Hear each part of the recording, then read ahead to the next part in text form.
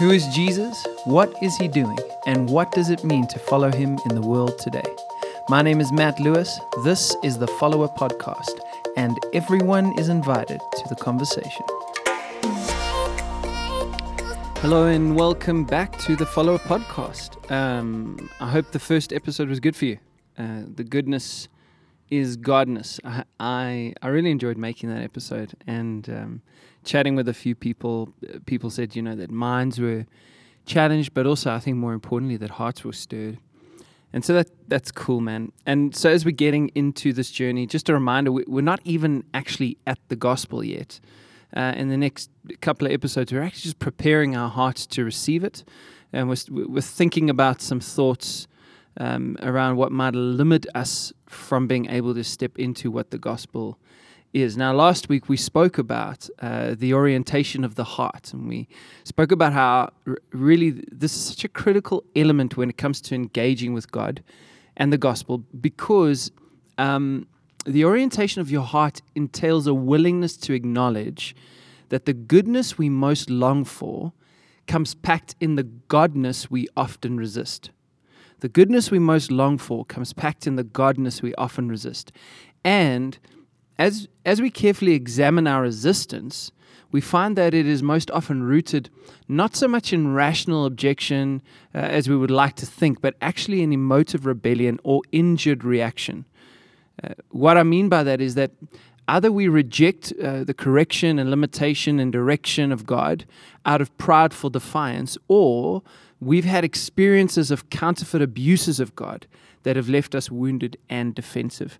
And so these are the reasons why we kind of build these walls to God in our hearts, right? Now, no matter what the reason is for us rejecting godness as goodness, the outcome ultimately is the same. We end up trying to captain our own souls to our own detriment. So we run ourselves aground, if you will, on the rocks of our wayward desires time and time again. I know this is true for me, and I'm sure if you think about it, it's true for you. Now, when we step back and look at this, and we look at the sort of repeated outcome, what happens is we start to acknowledge the futility of our ways, and this actually enables us to choose another way. Okay, you can't move toward the wholeness of something unless you will acknowledge that that it's currently broken. All right, and so in choosing another way, instead of self-determination, we surrender and we submit ourselves to God in all of His goodness on His terms, not ours. And this choice, it feels counterintuitive at first, but it is actually the soil of the resurrection life. That's where it's all born. It opens us up, if you will, to receive all that God has always been waiting to give us. So once we've oriented our hearts in this way to receive the good news of the gospel, the next thing we have to turn to in terms of correcting ourselves, again, because we want to position ourselves so that everything that the gospel is can have its effect on us. Okay, so the next point of positioning actually has to do with the light of our minds, the way we think, which either aids or inhibits the growth of the gospel in our hearts. So remember this, okay? We said this last week and kind of alluded to this a few times in other episodes. The gospel is not the only news on offer to us today. When it comes to the ideas that shape our minds, we don't actually start at neutral. It's John Mark Comer in one of his podcasts, which you should listen to, This Cultural Moment. Go check that out if you're a podcast person. He's chatting with a guy called Mark Sayers, and they raise this idea that we are not actually the self-determining rational beings that we think we are, and which can be a bit offensive to think about. But how do we know that this is true? Well, just think about your own life. Think about your attempts to write out your own story free from the inhibitions of religious thought, or as the popular phrase goes, to be true to yourself. Okay, how many of us have had dreams of putting on a backpack and going into the outer mountains somewhere and hanging out with some dude in a temple somewhere, and or alternatively, we've got to throw off the restraints of our past and like figure out and discover something that's true to inside of us, and that's uniquely us. Okay? So many of us have had this kind of journey. But the more we look at these journeys, the more we find that the true self that we were hoping to discover actually closely resembles the true selves of those around us who are trying to do the same thing. So apparently, this unique, true self that we've set out to discover, and that the idea of God has actually been suppressing, looks a lot like the people, products, and pursuits that the media advertises. I don't know if you've ever really considered the irony of that. How everybody who's setting out to find their true selves ultimately finds some kind of version of a true self that looks a lot like the other true selves, and how all of those true selves look a lot like the media campaigns that are selling products on billboards all over our city. An honest look at our desire to write our own story reveals a story that is actually writing us. Every day, we are confronted with countless invisible, unnamed, but powerful defining stories as to who we are and why we are here. And unfortunately, as we can see by their results, these stories are not all pre-packed with the goodness of godness that we long for. They are not truth, they are lies. And unlike the gospel, their ultimate end is pain. See, the stories of materialism, consumerism, hedonism, and escapism, and that's just a few, these stories that fill the billboards of our cities and sadly some of our churches, they don't actually lead to the best version of you. What they do is they keep us in the dark, and the more we let them grow, the worse it gets for everyone. Now, on the other hand, we have the gospel.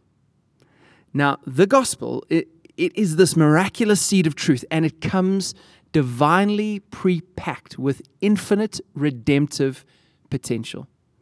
When we give ourselves to it, what happens is that we position ourselves for a journey of consistent and increasing transformation into the likeness of God Himself. It's as if, imagine this for a second, it's as if God puts up a tent of His presence in the world through you. And everywhere you go, you act as this walking outpost of God's eternal reality. And you profoundly and positively begin to impact those that you share your life with. That's what's packed into, that's the potential that's packed into the gospel. But, and this is a big but, okay? Potential unrealized, it only remains potential.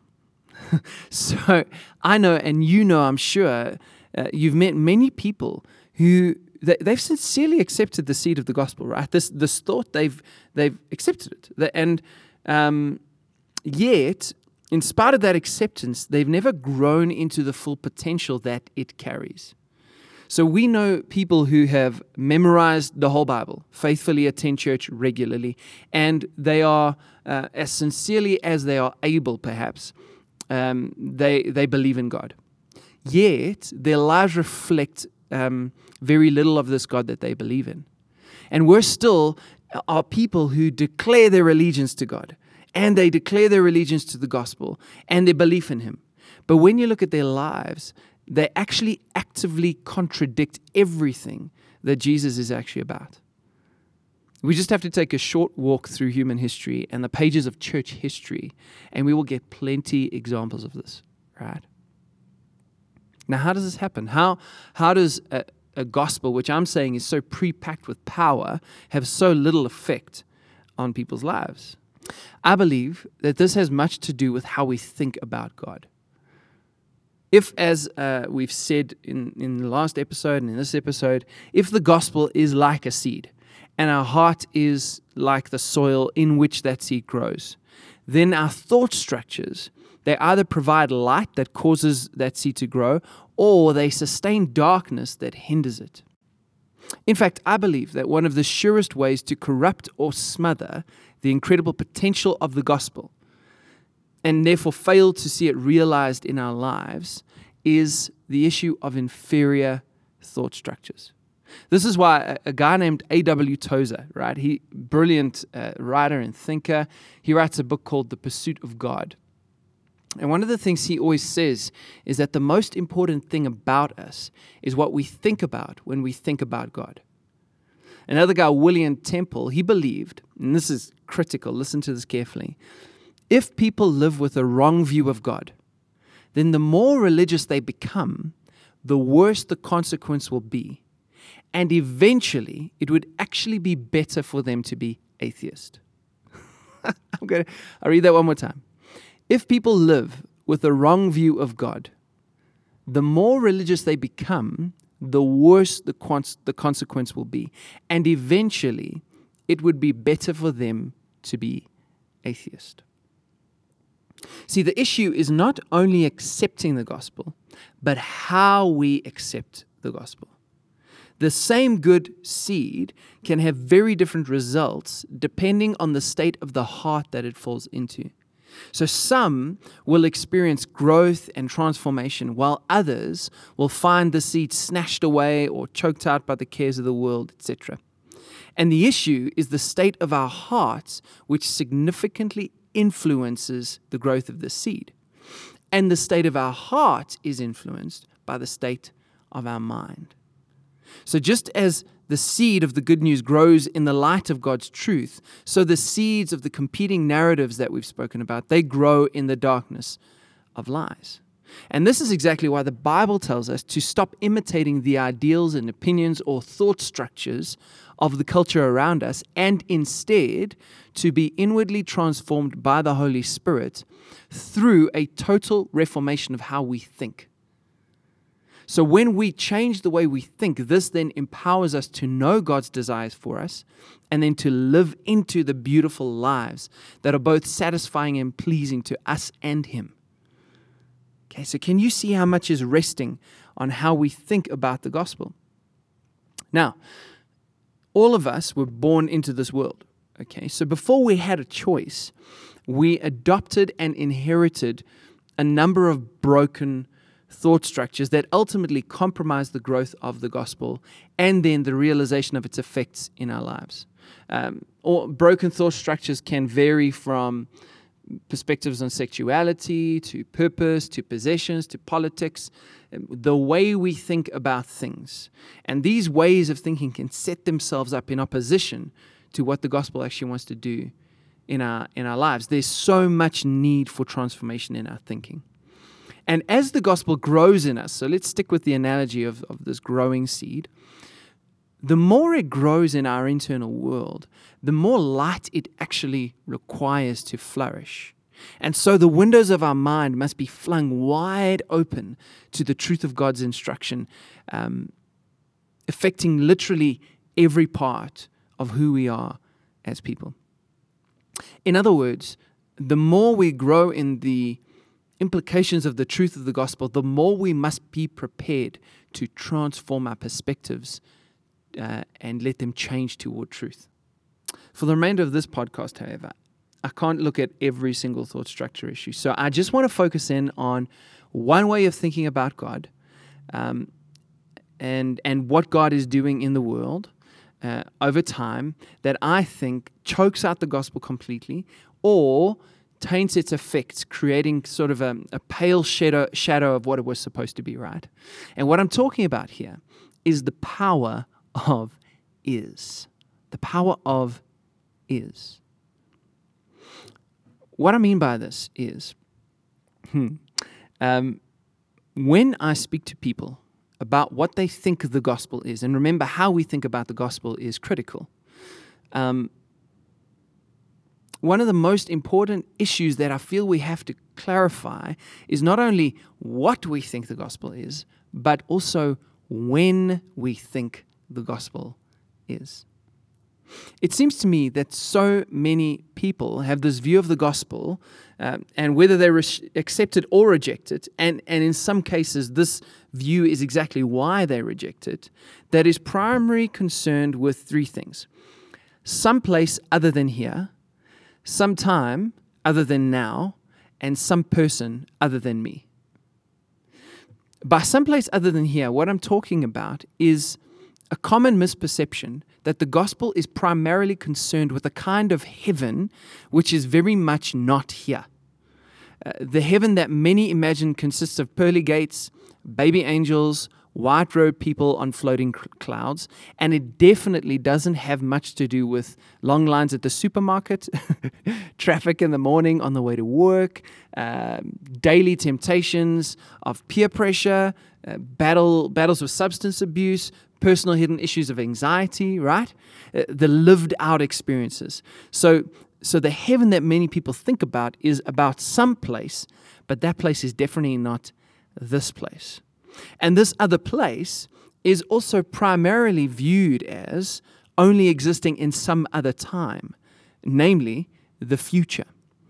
So this is why we can believe in God and believe in heaven, but still destroy the environment, ignore the needs of those who suffer all around us, and just kind of hide away in our private prayer closets, waiting for the end of the world to come, because from this view of heaven, the issue is primarily, of course, saving souls for the future rather than restoring wholes in the present.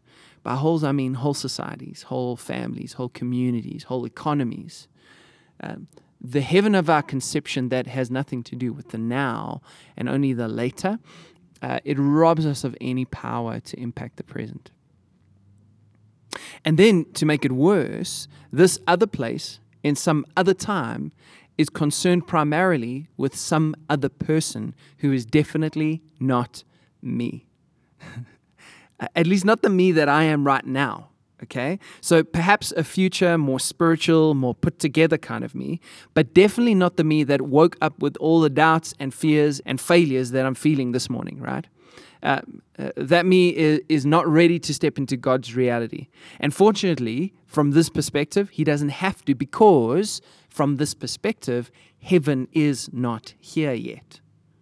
Maybe one day, when someplace else that isn't here or now, in this very moment arrives, then the me I wish I was will be the me I am, and then I'll be ready to take God seriously. Okay, that's kind of the implication of this view. But until then, I'm just a sinner. My job is to manage my sin as best I can and not make God too angry and not mess up too much while I wait ultimately to die. And luckily, when I die, I've prayed a prayer, so I'll go to the somewhere else, sometime else, as someone else. I hope you can forgive. I hope you can forgive the cynicism. I'm not trying to be cynical, but I hope the picture is clear. And the tragic issue is that this is how so many people view the gospel and what it's about, both from outside and inside the faith. So often we've adopted some kind of like a modernized Gnosticism that creates a huge divide between our perception of the spiritual and our experience of the physical. And it's why some of us are happy to get drunk in a bar, but would never do that in a church building. Or why we act like a saint in religious places and around seemingly spiritual people like monks and priests and nuns, but then we swear without remorse at the person cutting us off in traffic. It's because at a gut level, we really do believe that some things are spiritual and other things are not spiritual. And this separation profoundly limits our ability to grow in the gospel. Why? Because just as the gospel is good, it is also news. Okay? And news is not a list of expectations, nor is it primarily concerned with what has not happened yet. Breaking news, the kind we find in the gospel, is the declaration of something that has happened, a present reality. it certainly carries ramifications for the future, but it also and equally profoundly affects everything in the present. This is why when Jesus appears on the scene in the book of Mark, we read that he comes proclaiming the gospel of God, right? Now, what is that? This is what he says. The time is fulfilled. The kingdom or the reality of God is at hand, and that people should repent and believe this gospel. Luke has a similar kind of idea. He's got Jesus, and Jesus is being asked by people when this reality of God would be established. And Jesus' response is that this reality of God is in their midst. And in Matthew, we find this prayer that all of us know called the Lord's Prayer, and central to that prayer is this idea that we should pray that God's reality becomes a reality here on earth in the same way that it is in heaven. And there's the story about a temple curtain, right, that once separated the Holy of Holies, the presence of God, from the normal world, the people of God. But then when Jesus dies, that temple is torn, signifying the fact that what once was separated is now joined. Jesus himself is a walking embodiment of an incarnated God. Okay, what I mean by that is any conception, any idea, any way of thinking you had about the fact that God was somewhere else, that's completely deconstructed when that God puts on a skin suit and starts walking around in your neighborhood. God, Emmanuel, that's what we celebrate at Christmas, is here. And the kingdom of God is here. The reality of God is here. So is heaven a future hope, a promise, an expectation, a reality for someone else in some time to come? It is, okay? But in Jesus, that future promise has also been made a present reality. See, the explosive, transformative power of the gospel is linked to the declaration of Jesus that something has actually happened. Now, you can deny it, you can ignore it, you can mock it, but none of that changes anything. Think about it. Does your opinion of the sun stop it shining? It doesn't, right? So just as your opinion of the sun doesn't stop it shining, so your opinion of the gospel doesn't keep it from being true. You can either stand in the life of its light, or you can close the blinds and hide from it in the dark. But the gospel, like the sun, shines on, and its light currently and presently affects every moment of our lives. So, does this gospel that we're going to hear about, does it call us to a future place and time and a beautiful version of ourselves that we are not yet living into the fullness of? It does. But at the exact same time, it meets us right where we are, right here, right now, just as you are, and calls you to live presently into that fullness that you will eventually become and eternally inherit. The power of is, not only later, means that the sacred-secular divide is gone. Everything is spiritual. God meets us in the queues, the traffic, and the struggles, in the doubts, in the fears, in the failures. Everything that you are currently not, that is where God is. He fills every moment of every day with the seed of the future planted in the present. That's what this incredible declaration of the gospel is going to be about. The stage is set. The script is written. The cast is prepared. The orchestra is ready. Not later, but now.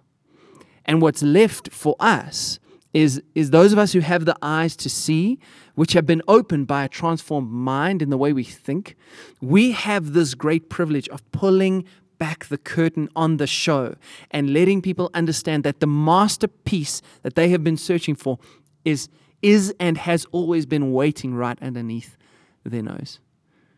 In the words of Jesus, the time is fulfilled. No more waiting. The kingdom of God is actually here. So what's left now is for us to change our way of thinking and actually believe that that is true. The more we do this, all right, the less we find ourselves passively waiting for heaven to come, and the more we reveal the heaven that is in so many wonderful ways already here. The power of will be is true, right? We have anchored our hope in a future glory. We do consider all our light and momentary afflictions as nothing compared to the eternal inheritance that we have in God. All that stuff remains true. But the power of is so equally powerful. If we hope to receive the fullness of what the gospel offers, we must not only set our hearts toward this future hope, but we must also lift our heads to see its present glory, that heaven has invaded earth in Jesus and will continue to do so through us who choose to live into this miraculous reality. The seed of the gospel, the truth of the gospel, this death in the family, it comes pre-packed with so much redemptive power that we could not even comprehend it. But we will keep missing it if we keep looking for it in some place other than here, in some time other than now, and in someone other than us. Jesus, he changes everything. And he imports what was only ever a future hope into a present reality. And the more we live into that reality, the more we actually become it here, now, today. And so my prayer for you, my hope for us, is that our hearts would be set on the promise of what's to come. That's a good and a wonderful thing. We are not of this world. As human beings, our hearts are anchored in a future hope. But at the exact same time, my prayer and my hope for us is that future hope would begin to invade our present reality, and we would see our rightful work as pulling back the curtain on the show that's just ready to be seen. Which leads us into next week's episode, and more on that. Next week's episode is going to be called So This Is Human. And I really think this is maybe one of the final preparation points that gets us ready to receive all that the gospel declaration has for us. So I hope you'll be there with us next week. I hope that this is helpful for you. As always, if it is, like it, share it, get other people involved in the conversation. I really hope that this is helpful in bringing people to some kind of wholeness, and most importantly, in helping us reframe Jesus and his message in the world and what we think it means to actually follow him in the world today. The power of will be is one thing. The power of is, well, that's quite another.